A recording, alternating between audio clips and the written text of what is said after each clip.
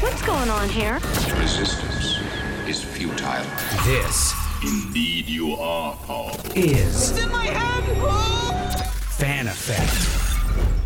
Welcome back, everybody. With the colder temperatures moving in, maybe at some point, it'll be time to stay indoors, catch a movie, watch a new show, stream something. Joining us is Andy Farnsworth, host of KSL News Radio's The Movie Show, every Friday, 9 to noon. You need to help us, Andy, because I just scroll and scroll and scroll, and that's all that happens.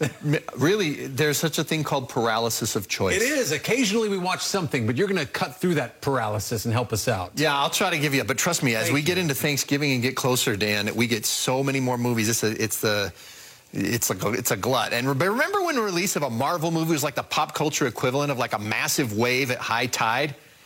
Well, we are a long way from those days. This weekend's big-name movie is called The Marvels, and it's a sequel to 2019's billion-dollar hit Captain Marvel, as well as a sequel to a couple of Marvel streaming series from Disney+. In The Marvels, we see Oscar winner Brie Larson back in the role of Carol Danvers, a.k.a. Captain Marvel, an Earth woman with cosmic powers that makes her nearly invincible. She's kind of like a space cop. She goes and helps people who need it on planets throughout the galaxy, but when investigating some broken space travel portals, she suddenly finds herself mysteriously swapping locations with two other people, a girl from New Jersey named Kamala Khan, who also has superpowers and goes by the name Ms. Marvel, and another superpowered lady named Monica Rambeau, who works in space with Samuel L. Jackson's Nick Fury.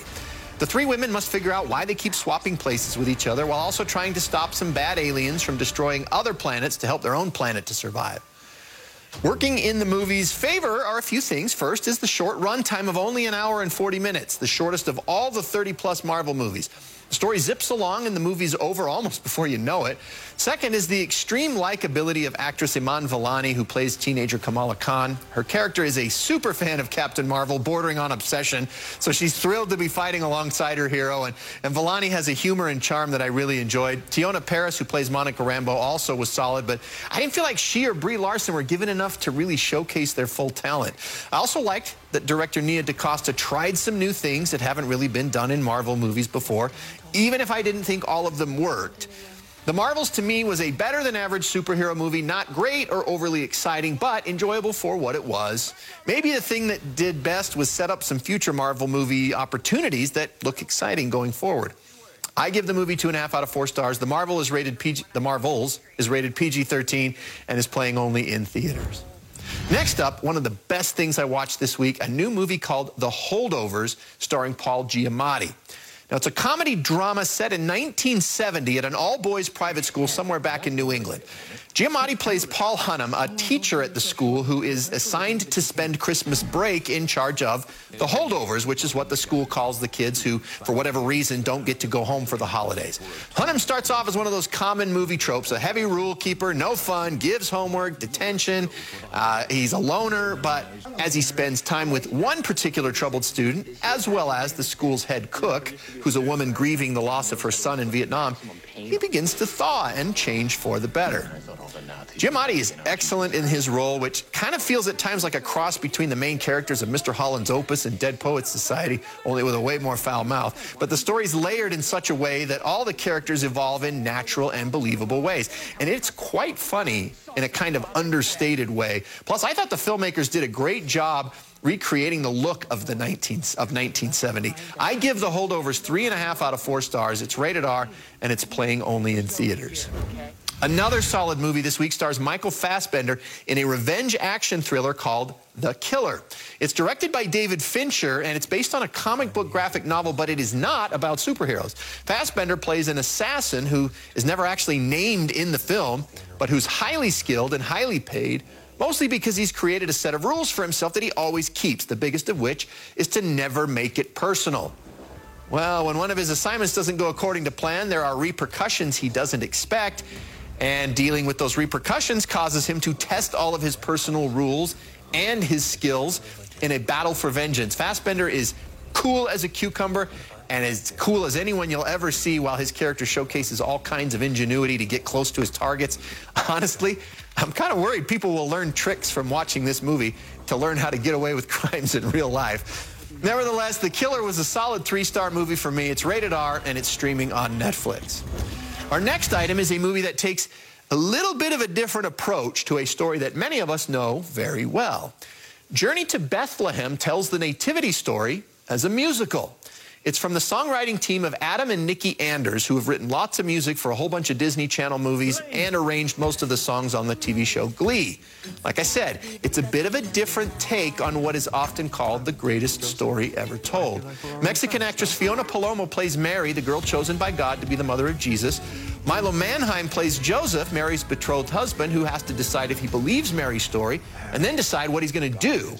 Complicating things is the ruthless King Herod, played by Antonio Banderas, believe it or not, who wants to find and eliminate this potential threat to his power with a Spanish accent. Journey to Bethlehem takes quite a few creative liberties with its portrayal of such well-known and beloved events and characters, and that may well be a turnoff for some viewers. The fact that it's a musical might also keep some other viewers away. But I thought it was a sincere effort to tell a story that the filmmakers obviously feel is special, and it could very well positively connect with some audiences that are less familiar with the original story from the New Testament. It's certainly a movie that the whole family can enjoy together, and it has a relatively short runtime of 1 hour 30 minutes. Journey to Bethlehem is playing only in theaters. Now, for the honorable mention list, new stuff we don't have time for, more in-depth coverage. First up is a new season of The Santa Clauses on Disney+. This Tim Allen Tim Allen returns to one of his most famous roles as Scott Calvin, a.k.a. Santa Claus, after nearly walking away from the job in season 1 to try and have a normal life in the real world with his wife and 2 teenage kids. Now he's all in and re-energized back at the North Pole because he finally has the whole family helping out. In fact, he wants his son Cal to eventually take over the Santa role, but that could be in jeopardy when a previous Santa returns, looking to be known as the one true Santa. A new episode drops each week on Disney+. Also on streaming is a new series for adults starring Emma Stone called The Curse. Stone plays a newlywed woman who's designed some eco-friendly houses in New Mexico and who, along with her husband, is trying to get a reality show made about the whole process for HGTV. But when her husband gets cursed by a girl in a parking lot, things begin to get complicated for the both of them, especially as they try and have a baby together. I watched 2 episodes of this series, and that's about all I could take. Very adult content almost from the get-go, and a sense of humor based on making you feel uncomfortable, which I don't enjoy. It's rated TVMA and is dropping a new episode weekly on Max. Now, another streaming new series that I tried but just couldn't enjoy was an Australian import called Colin from Accounts on Paramount+. Real-life husband and wife Patrick Bramwell and Harriet Dyer, who was on American Auto, if you ever watched that, play Gordon and Ashley, 2 single people who are kind of emotional wrecks. The 2 meet when passerby Ashley distracts Gordon and he accidentally hits a stray dog with his car. Now, the 2 get to know each other through their shared obligation to care for the pup, who they name Colin from Accounts. The show has very funny moments sometimes, but be warned, it is very crude. It's rated TVMA with weekly episodes on Paramount+. Finally, something that teen girls and fans of Bridgerton will likely enjoy the most, a new series on Apple TV Plus called The Buccaneers.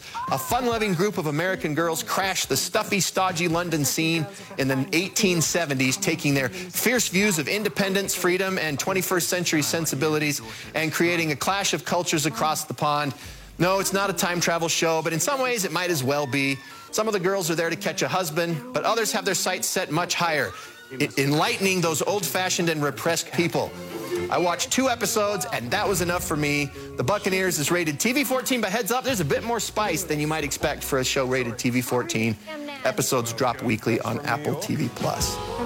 Now, looking ahead to next week, the much-anticipated sequel to The Hunger Games called The Ballad of Songbirds and Snakes, plus a new animated Trolls movie with Justin Timberlake reuniting with NSYNC, by the way. I've already been committed to watch the Hunger Games prequel. It'll be my wife and 2 daughters. My son said, we're good. They didn't want to go. So we're going to go see it, apparently.